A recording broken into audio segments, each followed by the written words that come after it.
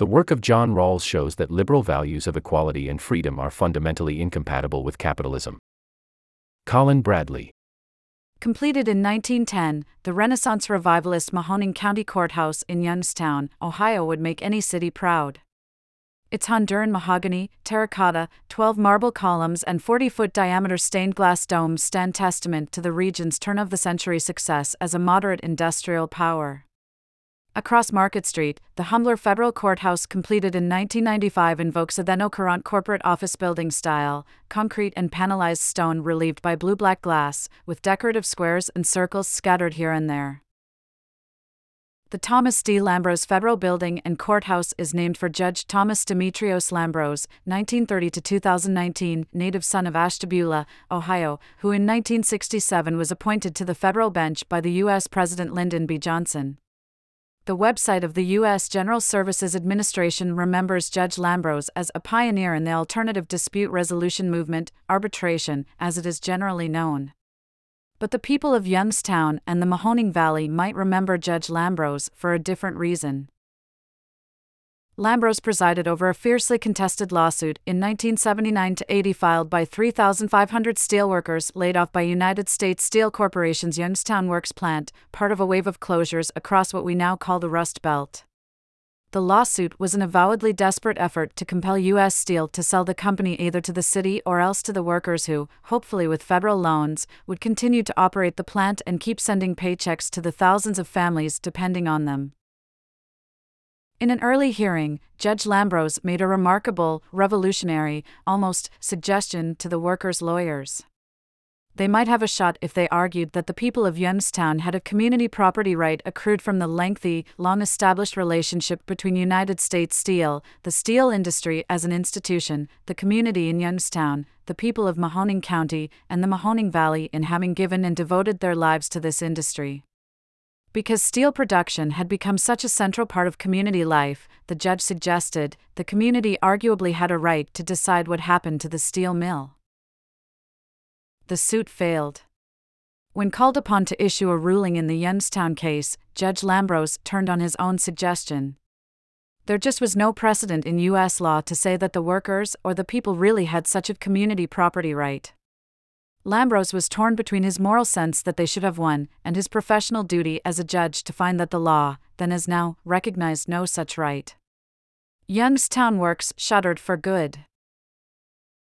Join over 250,000 plus newsletter subscribers.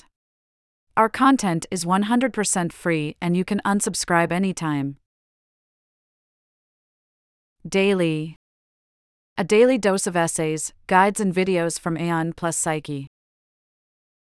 Weekly. A week's worth of big ideas from Aeon.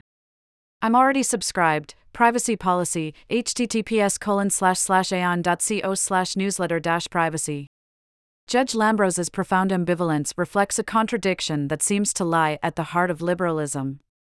On the one hand, the promise of a liberal society is of a society of equals, of people who are equally entitled and empowered to make decisions about their own lives, and who are equal participants in the collective governance of that society. Liberalism professes to achieve this by protecting liberties. Some of these are personal liberties. I get to decide how to style my hair, which religion to profess, what I say or don't say, which groups I join, and what I do with my own property. Some of these liberties are political. I should have the same chance as anyone else to influence the direction of our society and government by voting, joining political parties, marching and demonstrating, standing for office, writing op-eds, or organizing support for causes or candidates. On the other hand, liberalism is usually uttered in the same breath as capitalism. Capitalism is a social system characterized by the fact that private persons, or legal entities like corporations, own the means of production. Combined with liberalism's protection of rights and liberties, this means that, just as I get to decide what to do with what I own, a 2004 Hyundai with a busted AC unit and squeaky wheel bearings, so did the legal entity U.S. Steel get to decide what to do with what it owned, the Youngstown Works. Liberalism's apparent commitment to capitalism threatens to prevent it from delivering on all that it promises. To see this, it is important to remember that formal political processes do not exhaust the way our society governs itself. One of the main tasks for a society is to organize economic production.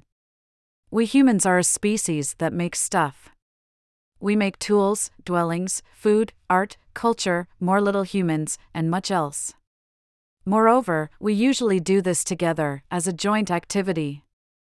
Such cooperative production inevitably produces a division of labor. Some hunt while others gather, some fish while others sew, some design artificial intelligence while others squeegee windows at the stoplight. When societies industrialize, achieving economies of scale and the capacity to purchase cutting-edge technologies needed for profitable production becomes extremely expensive. So expensive, in fact, that it is possible only for a relatively small number of people or entities to do it. This leads not just to a division of labor, but to a class-stratified society. Some people, capitalists, own the materials or technologies that produce society's wealth, while other people, workers, have to work for the capitalists in exchange for a wage. In such a class-stratified society, capitalists not only make the important investment decisions that guide society's overall direction, but they are also effectively private dictators telling their workers what to do, when to do it, what to wear, when to pee, and what to post online. Given liberalism's defense of the capitalists' rights to do all this, it is hard to see how liberalism might reliably achieve its goal of bringing about a society of equals in which we all have a share in our collective governance. Hence the contradiction at its heart, and Judge Lambros's ambivalence. Liberals rarely question the basics of political economy, like who owns what and lords it over whom. The political economic background of the Youngstown closure is an object of ongoing controversy among historians, economists, and sociologists. All agree that it was part of the phenomenon of globalization. But whereas the former U.S. President Bill Clinton, whose administration oversaw the construction of the Lambros Federal Building, could declare in 2000 that globalization was the economic equivalent of a force of nature, nobody seriously believes that anymore. Under U.S. leadership, itself a response to Chinese rivalry, the world is turning toward neo-mercantilism, embracing strategies whereby governments protect domestic industries while intervening mightily in markets, imposing carrots and sticks to steer private investors toward targeted economic goals like place-based investments in green technology. This means that the way society organizes production has re-emerged as a contested political issue. But it does so in a fractured ideological moment. Liberalism's hegemony is perhaps at a nadir. Populist authoritarians and illiberal Democrats have attracted a surprising level of legitimacy and support, while post-liberal ideologies look ahead to new possibilities. Critics on the left and the right offer two main visions of the near future. On the left, critics suspect that the return of industrial policy might be less than the new economic world order its proponents tout it to be, reflecting liberalism's inability to get to the root of capitalism's problems. Those who hold this view, like the economist Daniela Gabor, see legislative efforts like the U.S. President Joe Biden's Inflation Reduction Act, IRA, or the European industrial policy proposed by the French President Emmanuel Macron as merely underwriting private profit-making by using the state to de-risk some capital investments, making them safer for capitalists who reap massive rewards with little downside.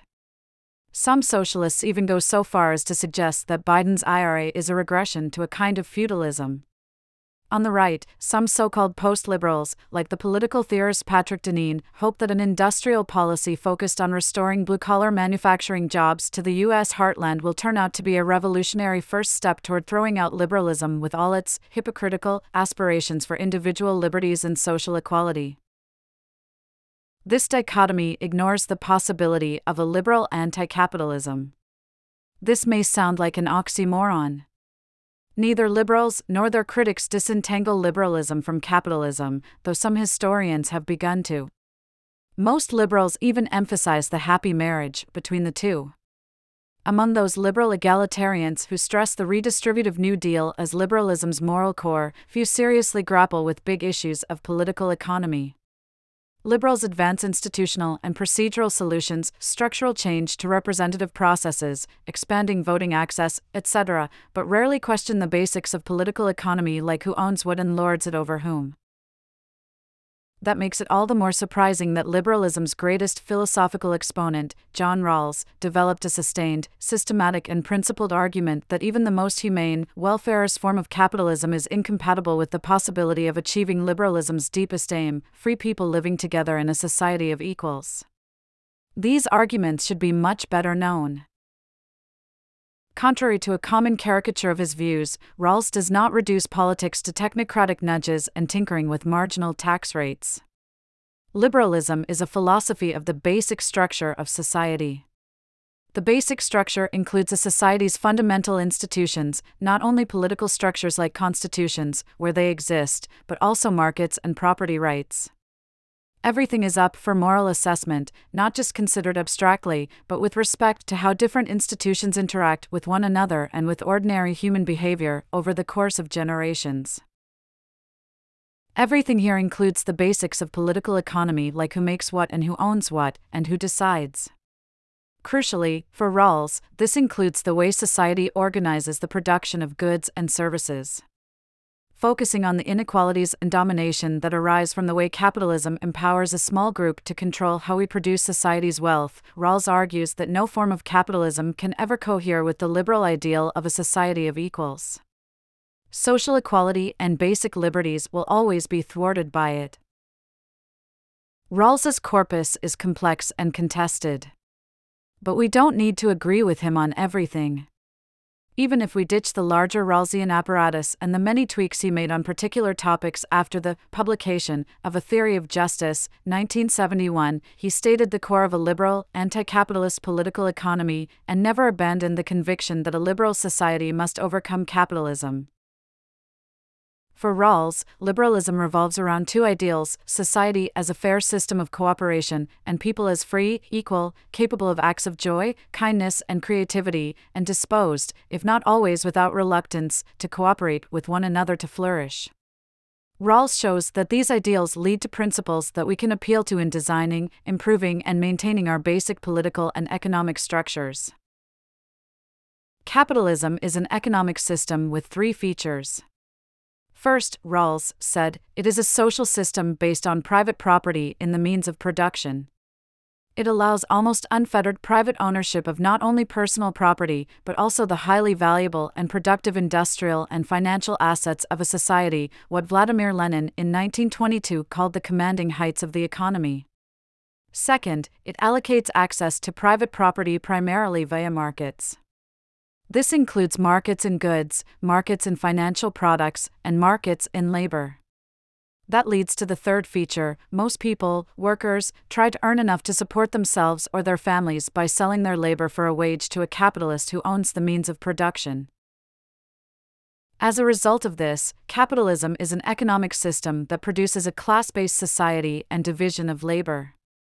This is what Rawls's liberal anti-capitalism targets, focusing on the obstacles that a class-stratified society of owner-capitalists and workers poses to a genuinely cooperative and emancipatory liberal society. Rawls argues that capitalism violates two core tenets of liberalism: the principles of social equality and of extensive political liberty. Moreover, reforms that leave the capitalist core in place are unlikely to be stable. Let's look at each of these in turn. Social equality. One component of social equality is fair equality of opportunity. Your chances at attaining or succeeding in any valued role should not depend on aspects of your birth or circumstance over which you had little or no control. All current societies fail to meet this. Race, gender, religion, disability, sexuality, and other circumstances favor the chances of some over others. Likewise, in a class-stratified capitalist society, whether you or your parents own productive assets significantly determines your life chances.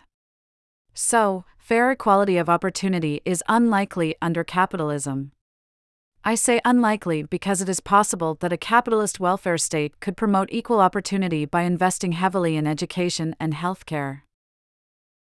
But even a society that fulfilled equal opportunity would still fall short of the full ideal of liberal equality. More difficult to specify but infinitely more powerful than equal opportunity is the value Rawls called reciprocity. This is the idea that it matters that we are seen by others as, and see ourselves as, fully participating members of society, on equal footing and status with other participants. Capitalism makes reciprocity impossible because it requires a division of labor that prizes apart the social roles and aims of capitalists and workers. Consequently, Rawls said, in a capitalist social system, it is the capitalists who, individually and in competition with one another, make society's decisions about how to invest its resources and what and how to produce. This makes it hard for workers to see themselves as active participants in directing society because, well, they aren't, with the limited exception of voting in a ballot every few years. Capitalists make important decisions on behalf of society, yet their interests diverge from those of the working class. This is what the people of Youngstown learned when the owners of U.S. Steel decided to move the factory away. Likewise, today the CEO of McDonald's can tell his employees that we're all in this together until he's blue in the face, even though he gets more than 1,150 times what they do per hour and makes all the decisions about how they spend their time. When this is true, society simply feels like something we are caught in rather than something we are making and sustaining together, Rawls wrote in Political Liberalism, 1993. Such capitalists make important decisions on behalf of society, yet their interests diverge from the interests of the working class. This is a form of social domination. Rawls worried that those who do not own the means of production will be viewed both by themselves and by others as inferior and will likely develop attitudes of deference and servility while the owners grow accustomed to a will to dominate. This conflicts with a true social bond between equals, which calls on us to make a public political commitment to preserve the conditions their equal relation requires, as he wrote in Justice as Fairness, a Restatement, 2001. Political liberty. Capitalism is also inconsistent with the basic liberal value of political liberty. Political scientists have been arguing for some time that advanced democracies like the United States and Western Europe are probably better characterized as oligarchies, since their policies bear almost no relation to the interests of the poor when these deviate from those of the wealthy. The usual suggested solution is to get money out of politics by reforming campaign finance rules. But the Youngstown Works story suggests something even deeper. The steelworkers actually enjoyed considerable political support in their fight. They were represented by President Johnson's former Attorney General, Ramsey Clark. Meanwhile, the Youngstown City Council, the Ohio State Legislature, and the U.S. House Committee on Ways and Means all took some action on their behalf. But, as Judge Lambrose finally conceded, none of these were a match for the power of capital. Anticipating the economist Thomas Piketty's claim in Capital in the 21st Century, 2013, that capitalist societies drift toward oligarchy, Rawls argued that economic and political inequality tend to go hand in hand, and this fact encourages the wealthy to enact a system of law and property ensuring their dominant position, not only in politics, but throughout the economy. The wealthy use their dominant position to set the legislative and regulatory agendas, monopolize public conversation, hold political decision-making hostage by threatening capital flight, and engage in outright corruption. Reforming campaign finance rules to keep money out of politics is perhaps an important start in curbing this tendency. But it's just a start. Rawls was sensitive to Karl Marx's criticism that liberal rights might be empty or merely formal, naming protections without really providing them.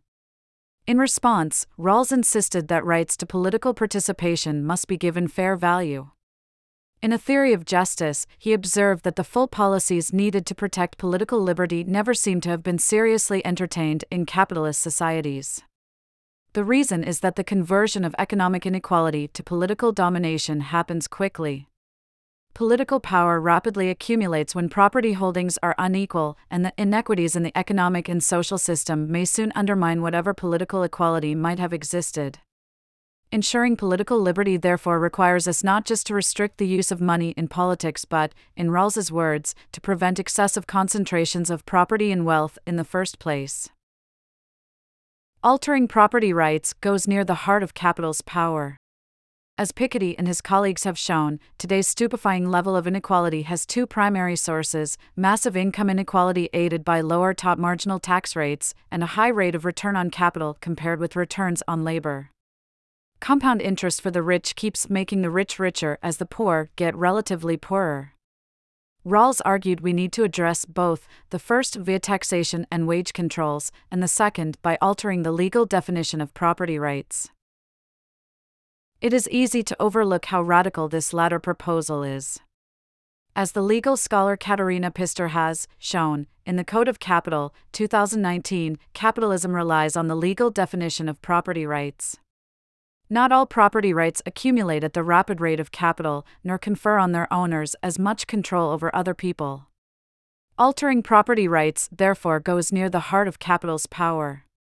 This could take the form of recognizing community property rights of the sort that Judge Lambros suggested and then backed off from. Or it could involve separating the capitalist's ownership rights over factory equipment, say, from the rights to manage how that equipment gets used, reserving the latter rights for the workers who actually use it. Liberalism may protect property of some kind, but not necessarily give the turbocharged property rights that capitalists enjoy today.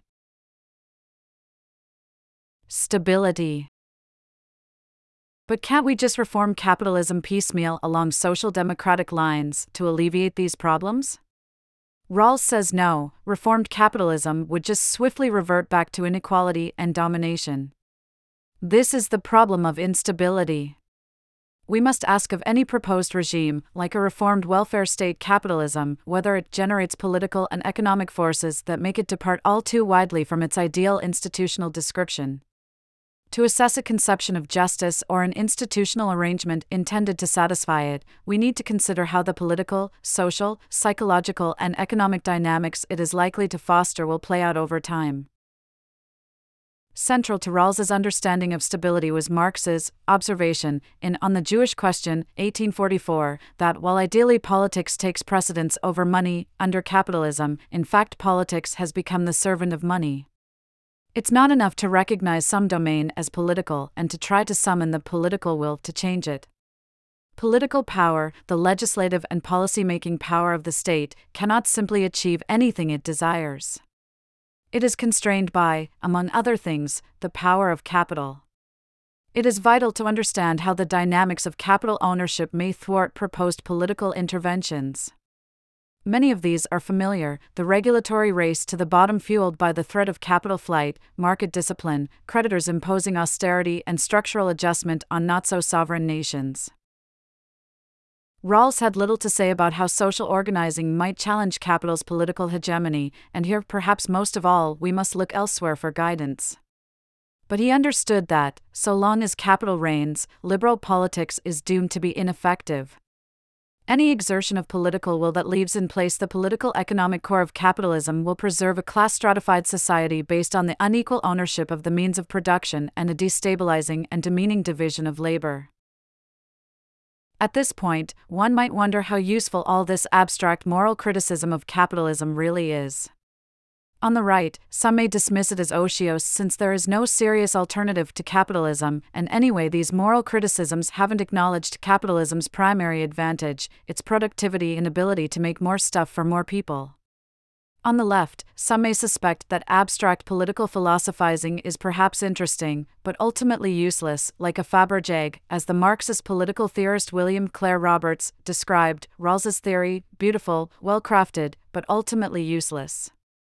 Capitalism won't be overcome by convincing ourselves that it is unjust, that requires revolutionary action. But as advocates of moral economy, including the legal scholars associated with the law and political economy, acknowledge, there is an important role for moral criticism of political economy of the type that Rawls and others have furnished. This can provide clarity and focus. Especially when empirical information about economic trends is noisy, moral critique provides a kind of compass. This leaves the question what liberal anti-capitalism looks like. Rawls thought there were two, possibly just, types of regime. 1. A property-owning democracy allows private ownership of the means of production, but only on the condition that private capital is held in roughly equal shares by everyone, preventing the emergence of a significant split between classes of owners and non-owners. This requires hefty wealth and inheritance taxes to spread out ownership of productive assets, and a background welfare state to ensure robust human capital by providing both education and health care. Rawls's liberal critique of capitalism leaves us not with a silver bullet, but with a moral compass and an agenda. The other type of just regime is liberal, or market, socialism. Under market socialism, the state controls the economy overall, but worker-managed firms are left to compete in a closely monitored and adjusted market. This is an attempt to harness the allocative efficiencies of markets and the price mechanism within a socialist system that democratizes major investment decisions and prevents private accumulation of significant wealth. Rawls saw in the actually existing socialist states of the 20th century an intolerable absence of political liberty. This is why he insisted that a just socialism would be liberal and should to large extent rely on markets rather than central planning. But the liberal critique of capitalism that Rawls developed in his later work gives us reasons to be wary still of either of these alternative regimes. It is reasonable to fear, for instance, that markets will simply reproduce the destabilizing dynamics Rawls himself identified, as Marx had before him. The Marxist philosopher G. A. Cohen might well have been right when he declared, in Why Not Socialism?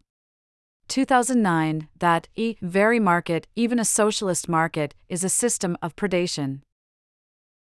This is where Rawls's liberal critique of capitalism leaves us. Not with a silver bullet, but with a moral compass and an agenda. His critique leaves out some important things. Notably, he had little to say about race and ignored the dynamics of racial capitalism. No reckoning with capitalism is complete without this dimension. Nevertheless, he helped illuminate the important fact that what we need, and many of us want, are decentralized, cooperative forms of economic production that are consistent with the core liberal values of social equality and basic liberties. But we've yet to discover at scale how to have this cake and eat it. Rawls's work provides little help on this, but fortunately we do not need to rely on his theoretical and philosophical approach in isolation.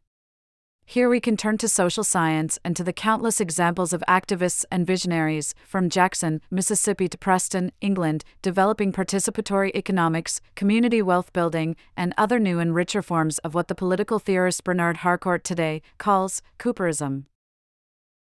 These social experiments are continuations of the efforts of the people of Youngstown in 1980 to claim a right to make decisions about the management of the factory that sustained that community and was sustained by the labor of the steelworkers who operated it and the women who supported them. These are among small-scale efforts that give us some reason to hope for a more equal and socially just world.